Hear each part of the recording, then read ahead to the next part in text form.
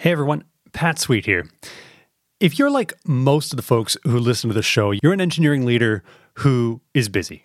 And probably not just a little busy, but extremely busy. Like working overtime on a regular basis, hardly getting enough sleep, not getting the exercise you want. Work is just nuts. So if this describes you, you're in very good company.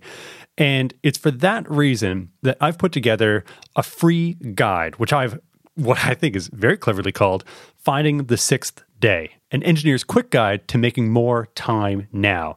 And it answers that call. It provides 5 practical, actionable steps that you can take very quickly to create that sixth day that you wish you actually had the run of a work week. And here's the best part. You don't actually have to work the weekend to find that sixth day. That time is sitting there available for you to do important work, to do good work. And with this guide, my hope is that I can help you find that quickly.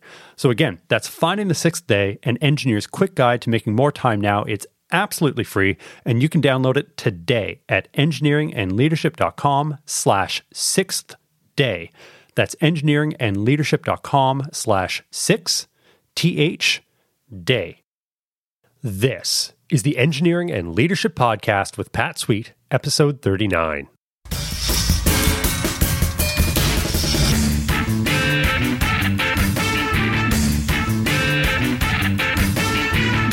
Welcome to the Engineering and Leadership Podcast, the show dedicated to helping engineers thrive. Today, I speak with speaker, teacher, and author Peter Docker about his new book, Leading from the Jump Seat: How to Create Extraordinary Opportunities by Handing Over Control.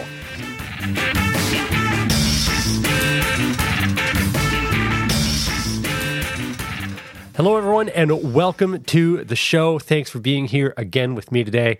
I'm very excited about today's interview, and I really do think that this will quickly become one of the most popular episodes of the podcast. This is really, really good stuff with Peter Docker. But before we get into that, a few things that I wanted to mention.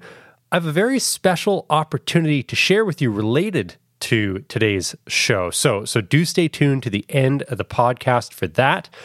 You're not going to want to miss this. Really, really cool contest we're going to run. Next, I wanted to share that I'm going to be starting a monthly webinar series. And this is going to be a way to kind of connect with the community on a monthly basis and cover some sort of topic related to the show, be it productivity, leadership, management, all within the context of engineering. And it'll be a good way to go a little bit deeper with this stuff. And maybe more importantly, to interact with the folks who are in the community and hear firsthand the kind of challenges you have and really work through things in a concrete way.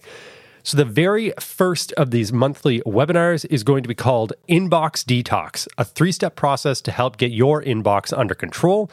That's going to take place on October 26th, and you can sign up at engineeringandleadership.com/inbox-detox-webinar. And that's totally free. So do come and join us. I know if you're listening to this show, you're someone who gets email because you're an engineer and you have a connection to the internet. So there's no getting around it. And if you get email, that means you probably get too much email. So do come out. Inbox Detox, October 26th. Totally free. Just go to engineeringandleadership.com/inbox-detox-webinar. That's it for now. Let's get to today's main content.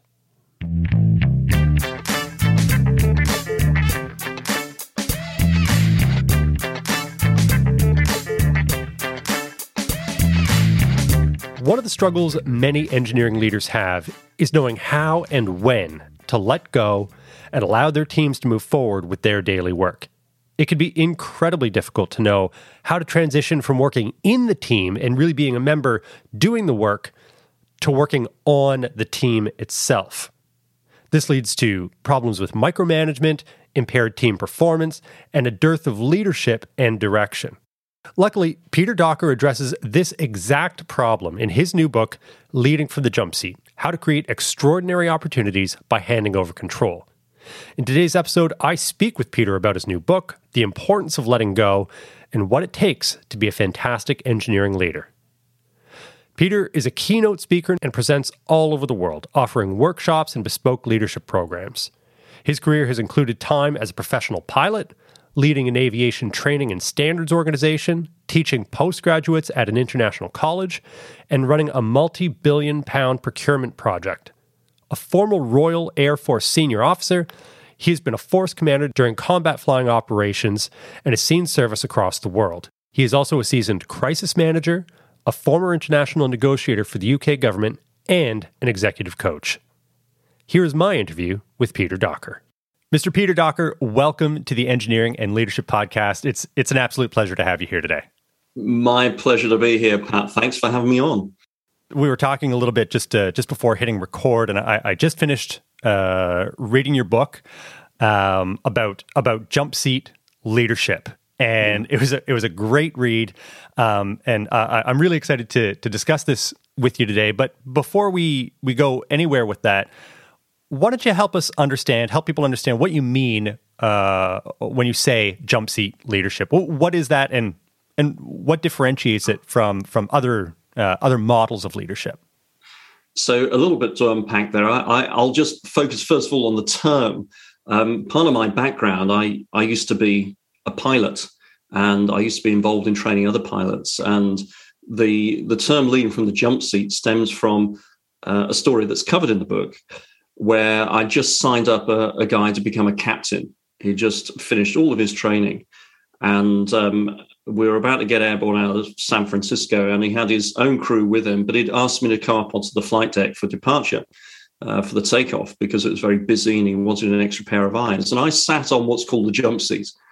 And the jump seat is the seat on many large passenger jets that is immediately behind the two pilot seats. So you have the captain, the co-pilot or first officer, and then there's this seat which is often spare but can be used for other crew members. And that's where I was sat. And we'd got airborne, and we're only a few hundred feet from the ground when we had an emergency. And what I chose to do in those next couple of seconds would dictate the outcome, whether we would survive, us on the flight deck and also the other 140 people on board. And, in that moment, I needed to become a follower, not a leader. I needed this new captain, his name was Callum, to sense that I had his back. And so this coined the phrase leading from the jump seat, because whatever we do in life, at some stage, Pat, we're all going to take a step back. We're going to retire from being the CEO, move on from our team, or commonly, if we're a parent, our kids grow up and they leave home and start to lead their own lives. So jump seat leadership is all about lifting others up so they can lead and carry forward those things that are really important to us. And that's the focus of jump seat leadership. It's not about increasing or maintaining our own power. It's about empowering others. One of the things that really stood out to me, that story among others within the book, is this recurring theme related to letting go, of recognizing a moment where the leader could intervene, could do something, act, and the right thing to do, in fact, was to sit back and allow the person that you've built up over time and empowered to do what they can do. And what stood out to me is how difficult that is in my own experience and in my experience with other leaders, how difficult it is to see, frankly, an emergency. Now, your emergencies where you're 30,000 feet in the air tend to be quite a bit more emergent than my own emergencies, where emails aren't getting through, right? But all the same, is that inclination to step in and be the hero and act is so strong. And I wonder if you could comment on why do you think that is? Why is it so hard for leaders to trust in the process, trust in the people that they've developed, and sit back? Yeah. Well, first of all, it is human, It really is, to want to step in. Most people like to have some control over their own destiny or what they're doing, and that's okay. We're not always going to get it right, but it's the intention, the trend, which is important. And the example of an aircraft emergency is helpful because it shows what can be done, even when the ultimate is on the line, our own life. But it applies in business and life elsewhere too. And the thing that makes us want to step in is fear. Fear naturally occurs in us when our life, our livelihood, our status or reputation is threatened. Now, our life being threatened, us to react with fear is perfectly understandable. You know, we jump out the way of the oncoming car or dangerous animal or whatever it happens to be. It gets a problem, though, when it's our livelihood, status, or reputation, and particularly those last two, status or reputation, are on the line, because fear kicks in, and fear there looks like it's about me. It's my ego. You know, ego is Greek for I. It's about how we close down and just focus on ourselves, which, you know, is the fear reaction when our life is in danger too. You know, we've got to survive. But when we're in the workplace and it's our status or reputation or livelihood, we have that same reaction, and the ego kicks in, or we start to see the world as a place of scarcity and lack of opportunity, you know. And that's where this natural instinct of ego kicks in, and that's why it's so difficult to let go. The reason I was able to let go in the example I gave at the start of this call, the emergency on the aeroplane, is because of a number of things, not least the training that we'd given this new guy, Callum, but also the relationship we have and between ourselves. And thirdly, where I was sourcing myself from, which wasn't fear. It was from something else. It's called love. And there's something we can dive into if you like. Yeah, I was waiting for that moment, for that word to come up, because it's a theme throughout the book, and it's a pretty bold claim, in that it's not the kind of thing that comes up an awful lot in leadership books, is the importance of love for leadership. And the way you position it initially in the book is that love is an antidote to fear. It's the magical elixir that addresses fear. Yeah. What exactly do you mean by that? Well, Pat, everything that's important to us in life, really important to us, everything is driven by the fear or love. And what connects them actually is courage. Courage can't exist without the catalyst of fear, but it can only be sustained by love.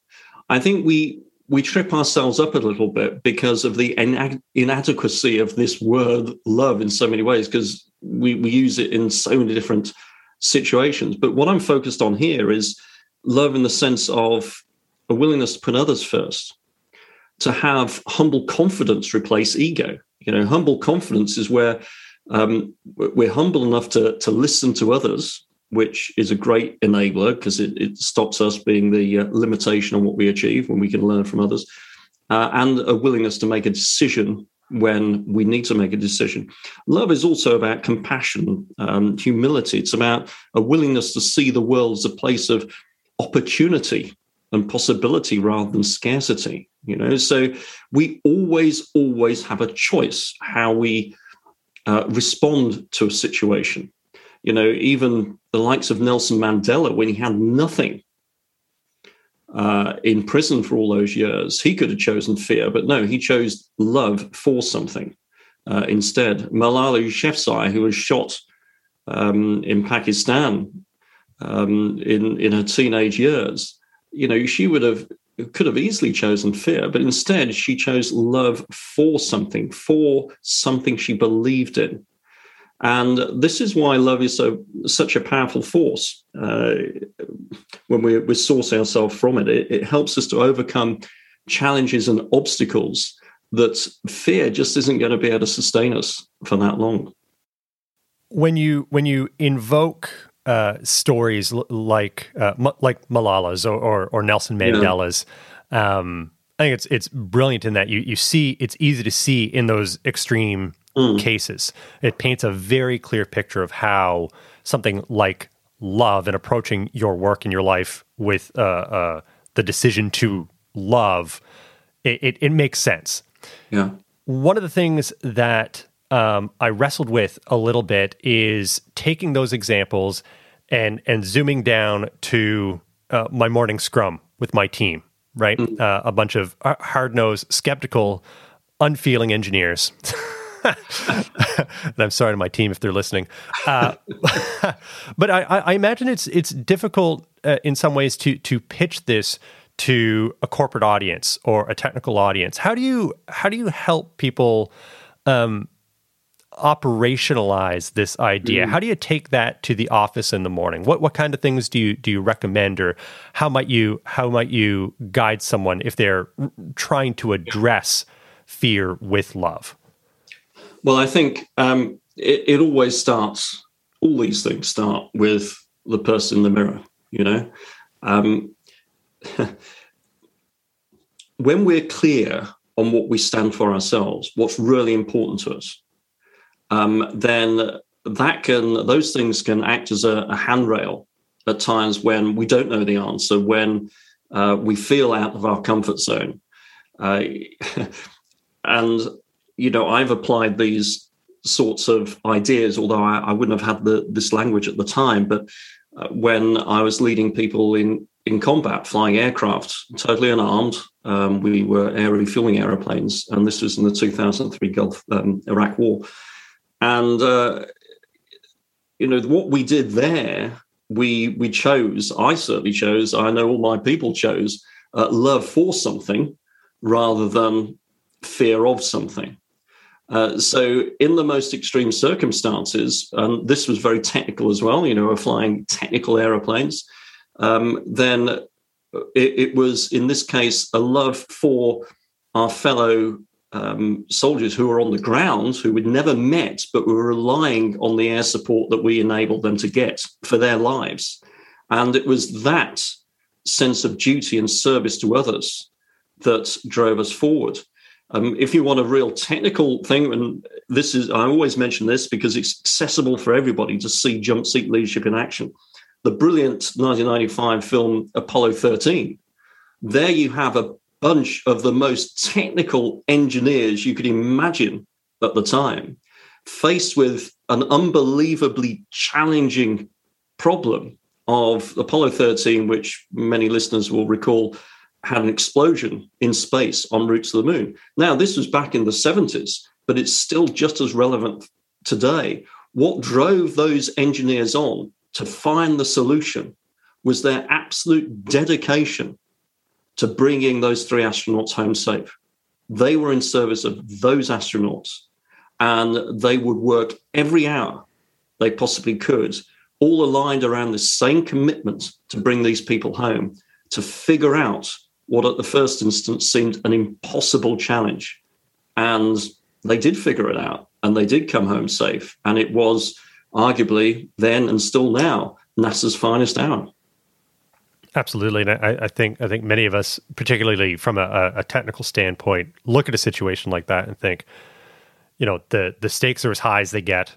The time limit is there is no delay to that project, right? You need to act. And yeah, you paint a really interesting picture of how the situation galvanized the team. There was a very clear sense of the mission and what you were there to do.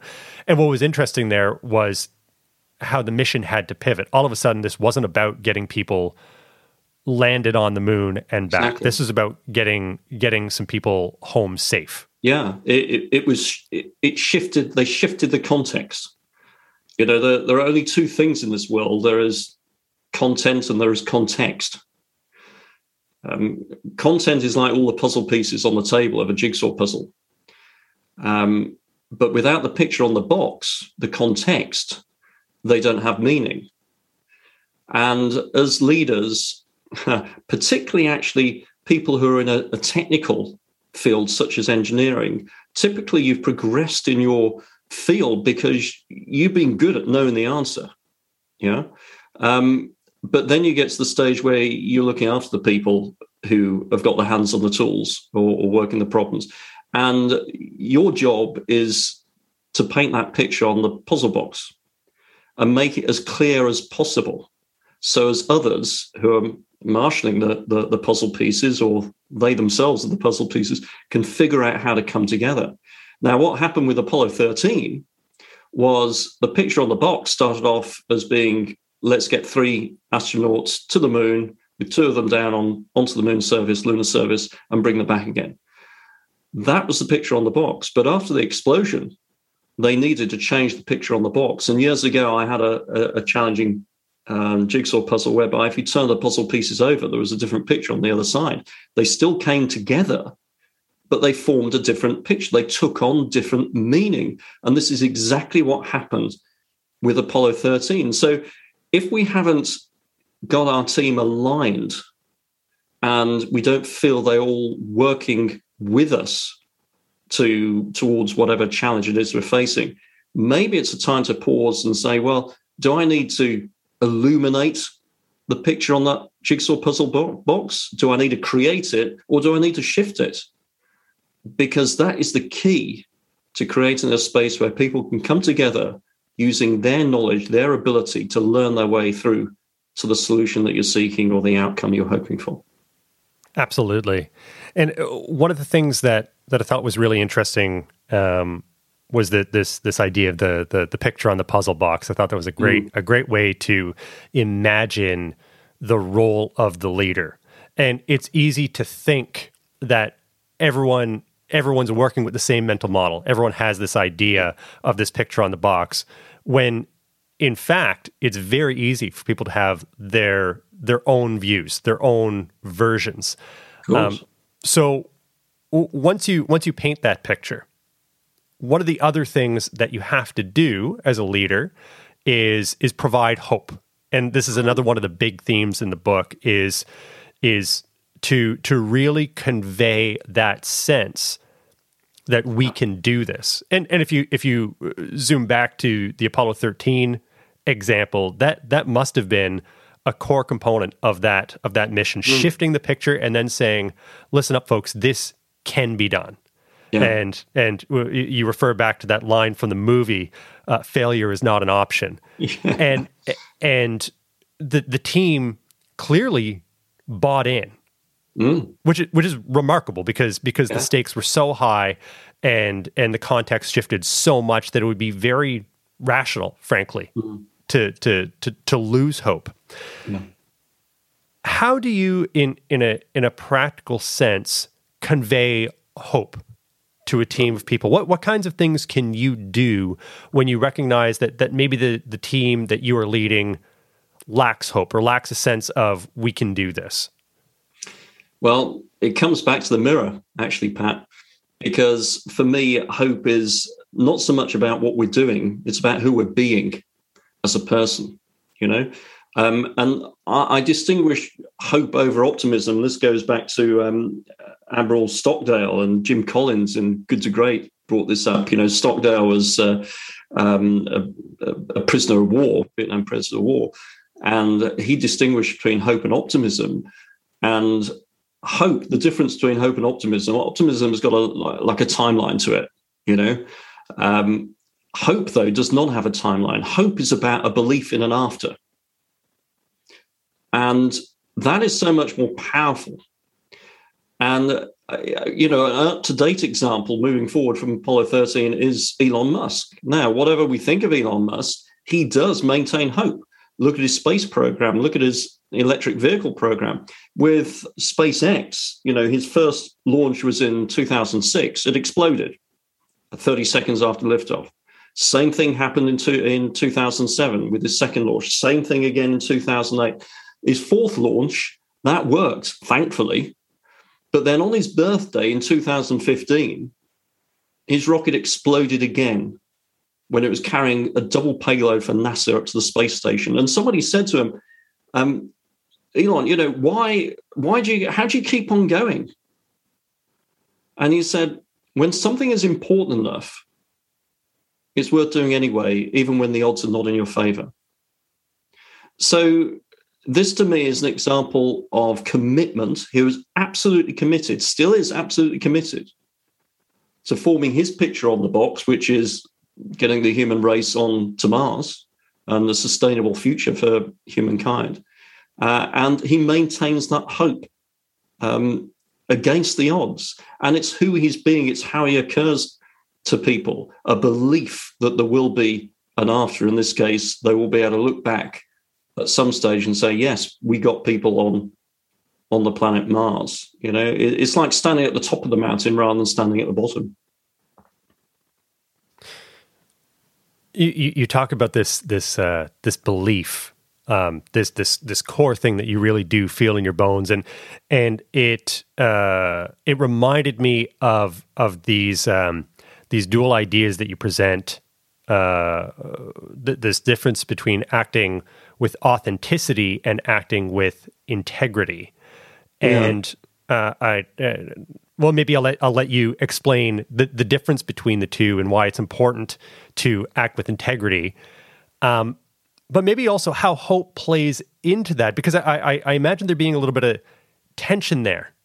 If there ever were doubt in your mind about the mission that you're pursuing, but let's go back to authenticity and integrity. What's the difference between the two? Well, when I was writing this book, Pat, the term authenticity has always niggled me,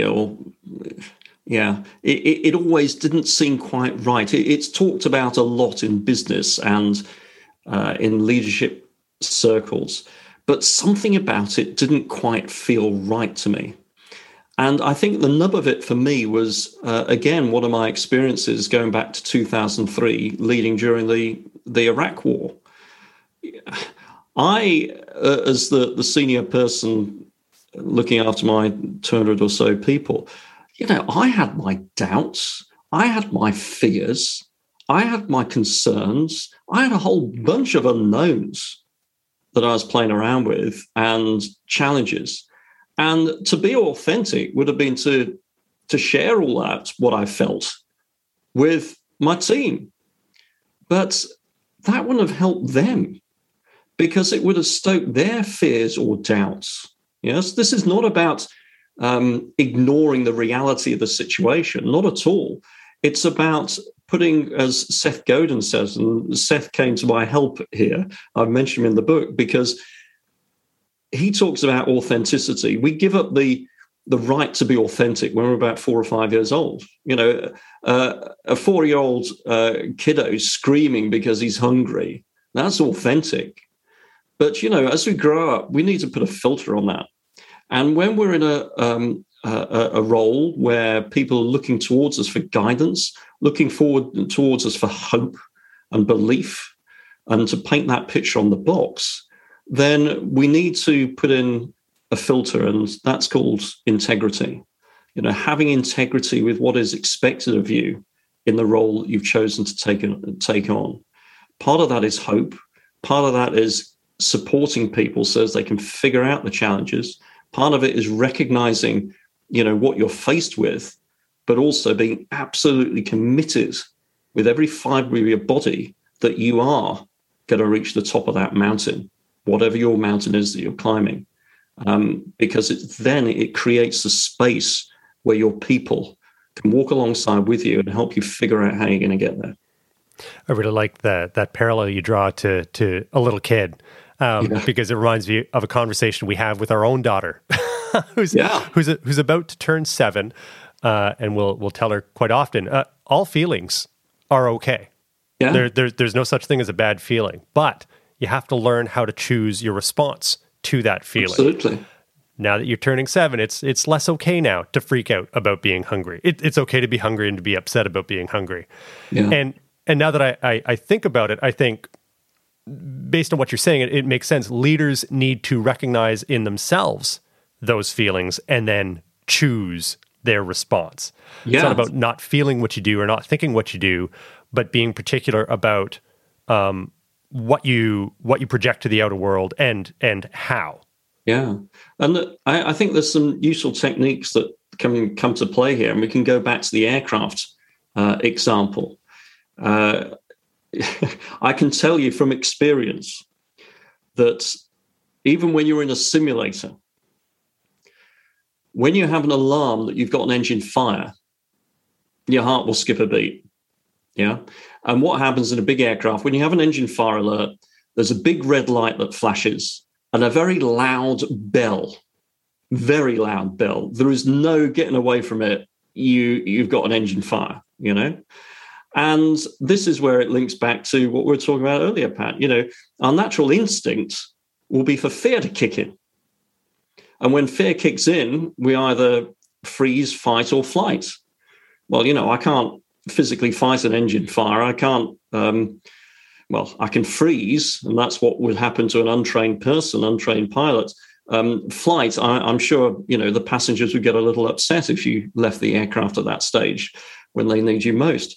So our reaction would be one of those things, freeze, fight, or flight. But what is done in the aviation world is a lot of training where you learn what are called immediate actions to deal with something like an engine fire. And these are drills, so as you know exactly what to do. And the benefit of that is it's a response that has been considered on the ground without a big red light in front of you or a loud bell going off by engineers and pilots who know the systems well, and they figure out the procedure that you need to follow. All cool and calm and collected in a room. Then we train people to have that response triggered by the alarm and the light, and to act as a reaction there at the speed of a reaction. And what that does, it takes the place of the freeze, fight, or flight. It gives us something to do, which then, it's only a few seconds, but it's just enough for our brains to assimilate the situation we're now in and start to think clearly about what's next. And it's the same in business as well. If we look at, engineering applications or, let's say, on the internet side, if we have a data breach, these things are things that can be planned for, where we can write down what our response is going to be and train it and practice it such that when and if it does happen, we can go into that mode. And it gives us something to do when otherwise fear would take hold. So there's a difference between a reaction and a response. And there's a time and place for both. But often we react when we'd be better off responding. I really like this idea. And it reminds me of a conversation I had David Marquet on the show here a few episodes back, episode 31. And Marquet was in charge of the USS Santa Fe, U.S. nuclear submarine. And really, really cool story. And in his most recent book, Leadership is Language, he talks about the difference between blue work and red work, and how red work is doing the business. It's heads down, it's hammer out, whatever it is you do. Blue work is the pause and the stepping back and the thinking about the work. And it occurs to me that coming up with responses to stimuli that's blue work. That's not flying the plane. That's, like you said, on the ground, thinking through how are we going to deal with these things that may well happen. They are known risks. One of the things that I think is particularly difficult for leaders today is to find the time for blue work, is to find the time to choose those responses and think through with their team, how are we going to deal with this if it comes up? You're too busy dealing with the stuff that has already come up. You're stuck in red work. You mentioned that time is one of the most important things you can use to invest in your people and working on your team. How do we come up with this time, Peter? What does a leader have to do this important work of investing in people and investing in that blue work, in that coming up with responses? Well, this when we think of time and applying time, we often have a distorted picture in our minds as to how much time we're talking about. And because a lot of this is connected to who we're being, how we're occurring to others, how people perceive us, how we show up, it doesn't need to take very much time at all. Again, going back to 2003 and the Iraq War, one might assume I was very busy, and indeed I was. But I made time to brief my different shifts of aircraft maintainers. They're working 12 hours on, 12 hours off. I would brief them each and every day, even if I had nothing to tell them, because it was spending some time with them. I would just find time to sit down with perhaps one of the most junior guys and check in that he or she was doing all right, and how things were at home. It doesn't actually take that much time. And here's the thing, Pat, that I've learned, and I believe it's all linked. We all have some sort of desire to want to make a difference or be significant, And this is linked to the time piece, because we often think to be significant, we need to do something big. We need to do the headline. But actually, that's not my experience at all. It's about the small stuff, It's about being the pebble in the pond. You never know how far those ripples will go. And some of the most significant times for me, the other person involved probably doesn't remember them at all. Give you an example, and this is all about caring, finding time, creating those pivotal moments. When we came back from the Iraq War, I was a little bit tired, to say the least. We've been out for several months. And thank heavens, I brought back everybody who I took out with me. And when we landed back at our base, we had the press and the family reunion, et cetera, et cetera. And everybody had dispersed, and my wife had taken our car back, and I was in a little runaround we used on the airfield. I had my two young children in the car with me at the time. I was about to drive off, and there was a knock on the window. It was this guy, John, who was one of my aircraft engineers, one of the aircraft maintainers. And in one arm, he had his wife, and in his other arm, he had his newborn son, who he'd just met for the first time. And I wound down the window. I said, "Yes, John, what is it?" And he said, "Sir," because I was his senior boss, he said, "Sir, I just want to say thanks for bringing us all home safe." Now, that was a significant moment for me. It took a couple of seconds of John's time, but that's something I will never forget, because in that moment, it epitomized the sense of duty, the sense of service that John had, in that he was away doing what he was, employed to do, whilst his wife was at home having their first child. And that will always stay with me, And I think working the other way, that I've had people come up to me and say, "Oh, I remember when you did, or you said," and I don't remember it because it's a fleeting moment. But for them, it was just the right thing at just the right time, maybe hand on the shoulder or just a, "How you doing?" And it's not difficult per se. What drives that, what enables us to do that, is to really, truly care at a human level.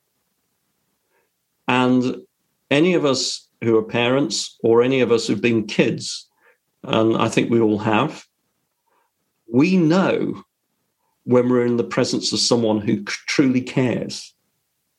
It might not be that they have much time. It might not be that they do much, but we can sense it. And that can only be created when the person offering that care really does care. So that's the answer to how do you find time? It's the fleeting moments and caring enough to search them out and, provide them for people. That's right. And if you are looking for those opportunities, you will find them, and you realize that it doesn't have to take 4 hours a day to demonstrate to your team that you care. Yeah. An awful lot of magic can happen in those moments. There's one quick story on this, which I love. which is, back in 1977, there were two space probes launched by NASA called Voyager. And they have long since left our solar system. And they're traveling, 40,000 miles an hour or something ridiculous. Now, it's going to be another 40,000 years until they come anywhere close to another object. And even then, it's going to be 9 trillion miles away. I can't even comprehend it. But the thing is, this tiny blue speck that is Earth and our sun, even though they are so small and so seemingly insignificant, have guided those two probes throughout their journey and will continue to guide those probes. And I think we have an opportunity as people who choose to lead in whatever context, as a parent, as a CEO, as a team leader, we have the opportunity to be that tiny blue speck where the little inputs that we make, the little moments that we create continue to guide our people long after we've disappeared over the horizon. Yeah, it's quite something. Quite something.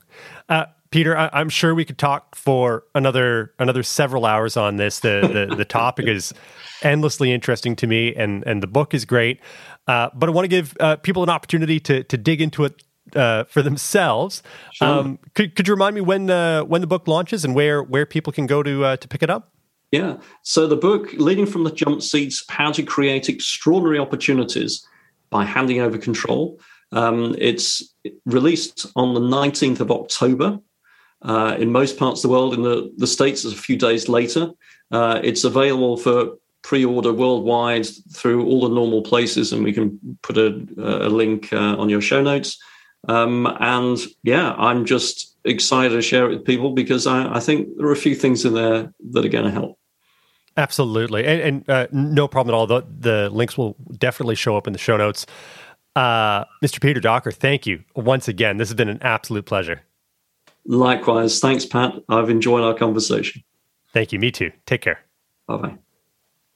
Thank you so much, Peter. I really, really appreciate your insights, your ideas, some really fantastic stuff, all drawn from some incredible personal experience, professional experience, and really distilled down into a fantastic book. I can't recommend this highly enough. As I was listening back on our conversation, one of the things that I thought was important to take away from this was that at some point, we all move on from our leadership roles. We either retire, we take promotions, or on a more personal note, we have kids who eventually move out. So at some point, you've got to take that back seat. You've got to climb into the jump seat. And jump seat leadership is all about empowering others so that they can take over when the time comes. And it's important for us to recognize that time will come. Whether we prepare for it or not is a different question altogether. It's incredibly important to prepare for that, but so many of us don't think to, or even if we do, we don't really know how. So this book really provides some fantastic guidance to that end. Another big idea is that fear is what makes us want to step in and not allow someone else to take the reins. When you see some sort of problem, when you see some sort of situation where you know what to do about it, and you're worried that the people that you have previously empowered or been building up aren't able to, it's that fear that is speaking to you and saying, well, you better jump in or this be a disaster. The problem is if you allow fear to dictate your actions, the people you are trying to build up will never get there. You have to be willing to let go. In fact, you even have to be willing to let little bad things happen. Now, certainly a lot of the examples that Peter talked about during the interview and in his book relate to not little bad things happening. They speak to really big bad things happening, like airliners going down. And I really like that he examined the ideas he presented in those extreme contexts because it really paints a clear picture. But I think it's important to note that you don't need to be in a life or death situation to practice these ideas. In fact, most leadership situations don't involve airline passengers going down, frankly. So it should be even easier for most of us to let go. I think that's really, really important. Off the top of the show, I mentioned that I had a special opportunity to share, and I'm really excited about this. If you liked the interview, if you're interested in Peter Docker and his work, and in his new book, Peter has very graciously offered to send out a signed copy to one of you, someone listening to this show right now. It's very, very easy to sign up. Just go to engineeringandleadership.com/jump-seat-contest. That's engineeringandleadership.com/jump-seat-contest, and you will be entered to win one free signed copy of Peter's book, Leading for the Jump Seat. So again, if you're interested in getting a copy, engineeringandleadership.com/jump-seat-contest. Like I said, free to join, free to enter. I'll be picking a winner very, very soon. Like Peter said, the book comes out very soon, so I want to make sure that we pick a winner quickly and get that book out to you. It's going to be a lot of fun. So thank you once again, Peter, for the chat and the signed book. This is going to be a lot of fun. Next up, of course, we have the Engineering and Leadership Mailbag.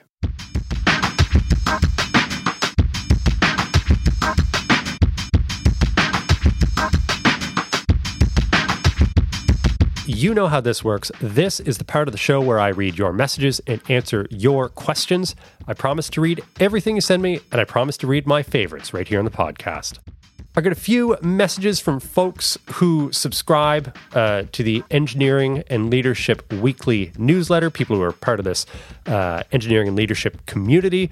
Nisarg from India reached out to share his work in promoting engineering work for various schools and institutes in India.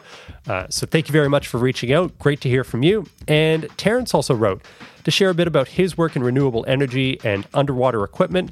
Both Terrence and Nisarg were just writing to say hi and share a little bit about themselves. And that's awesome. I love hearing from people. You don't need to have some pressing leadership issue to reach out. I'm always here and always love chatting with folks. Finally, we had David Crivelli, who wrote on LinkedIn, and he said, really enjoyed this episode, and this got me interested in becoming a mentor. And he's referring there to the episode with Anand Safi, the previous episode, number 38. You can check that out in the archives. David goes on to say, the examples that Anand Safi showed seem mostly geared towards software to me, whereas I'm interested in the mechanical/aerospace and similar areas. Did you come across anything similar? All the platforms linked seem to consider engineering as software only. Well, thank you very much, David, for your note. I'm really glad you enjoyed the episode, and Anand had a lot of really interesting stuff to say on mentorship and coaching and the importance both for the person giving and the person receiving the mentoring or the coaching. It really does go both ways. But I think David has a point. See, Anand's background certainly is in software, so a lot of the experience that he had to share related to his own experience. That's not a knock on Anand at all. He's speaking from what he knows, which makes sense. A lot of the tools and platforms that exist right now, at least those that I'm aware of, really do seem to cater predominantly to folks in software. That's true. So I guess I would say, David, you're not making it up. There is, I think, a bit of a gap in the market as far as that goes. Engineering, as we all know, is much, much, much broader than software. So I guess I would put it out to the community. If anyone in the community knows about a platform or anything that really does cater to matching non-software engineers to coaches and mentors, I'd love to hear about it. And if you want to write me on LinkedIn, that would be great. And I would promise to share any resources I get in the next episode. But if nothing comes back, that might be an interesting opportunity for us here at the Engineering and Leadership headquarters here in Halifax, Nova Scotia, to come up with something and fill that gap. So again, David, thank you very much for your comment. Really do appreciate it. And thank you again, Anand, for all your advice last episode. Thanks once again to all those who reached out. If you'd like to chat with me or leave a comment, please do find me on LinkedIn or leave a comment in the episode show notes. You can just go to engineeringandleadership.com/episode 39. That's all the time we have for the show today. I will be back soon with our next episode. If you enjoyed the show, I would love it if you would subscribe so that we can continue this conversation. It's been a lot of fun so far. If you wouldn't mind, leaving a review would be super helpful for me. It helps me understand what's going well, what's not going well, and helps others find the show as well. For more information and links to the resources mentioned in today's episode, again, just go to the show notes, engineeringandleadership.com/episode 39. Until next time, this is Pat Sweet reminding you that if you're going to be anything, be excellent.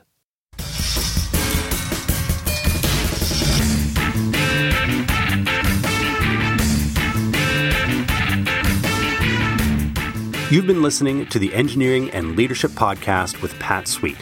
If you'd like to learn more, go to engineeringandleadership.com, where you'll find more free articles, podcasts, and downloads to help engineers thrive. That's engineeringandleadership.com.